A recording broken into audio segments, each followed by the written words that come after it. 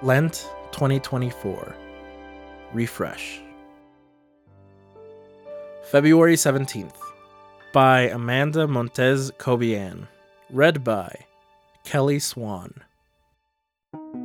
In today's gospel, we imagine the frustration of Jesus' followers as tax collectors and sinners gathered with him.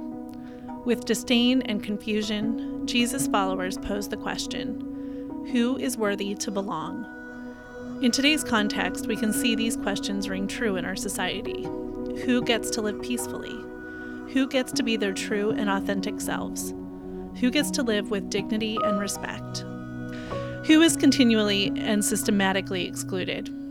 Jesus is quick to remind his followers to refresh their mindset of who should be included in building the kingdom. During the season of Lent, a time of renewal and regrounding, I encourage you to think about refreshing your Lenten practices. Instead of fasting, is there intentional information that you can be welcoming? Are there stories and experiences of marginalized communities that you should intentionally learn more about? In my work as a DEI director, I have felt inundated with lists of movies to watch in order to better understand systemic racism, and drawn to comedies and documentaries that give critique and depth to the human experience.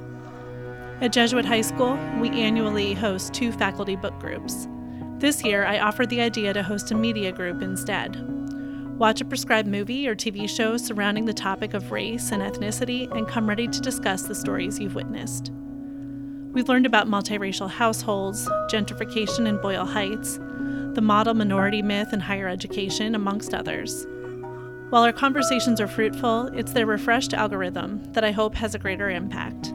With new stories, we gain a broader perspective from communities who have been silenced. This Lent, I encourage you to think of the multitude of simple ways to get to know your neighbor, because by authentically and wholly knowing your neighbor, you can more authentically welcome them to the table. For reflection, whose stories and experiences do I know? Whose stories and experiences do I need to learn more about?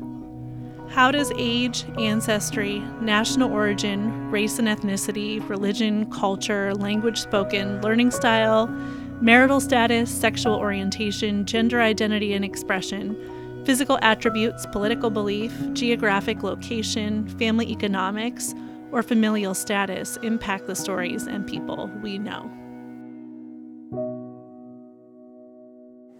We're Catholic Theological Union, a graduate school of theology and ministry in Chicago, committed to Christ's good news of justice, love, and peace.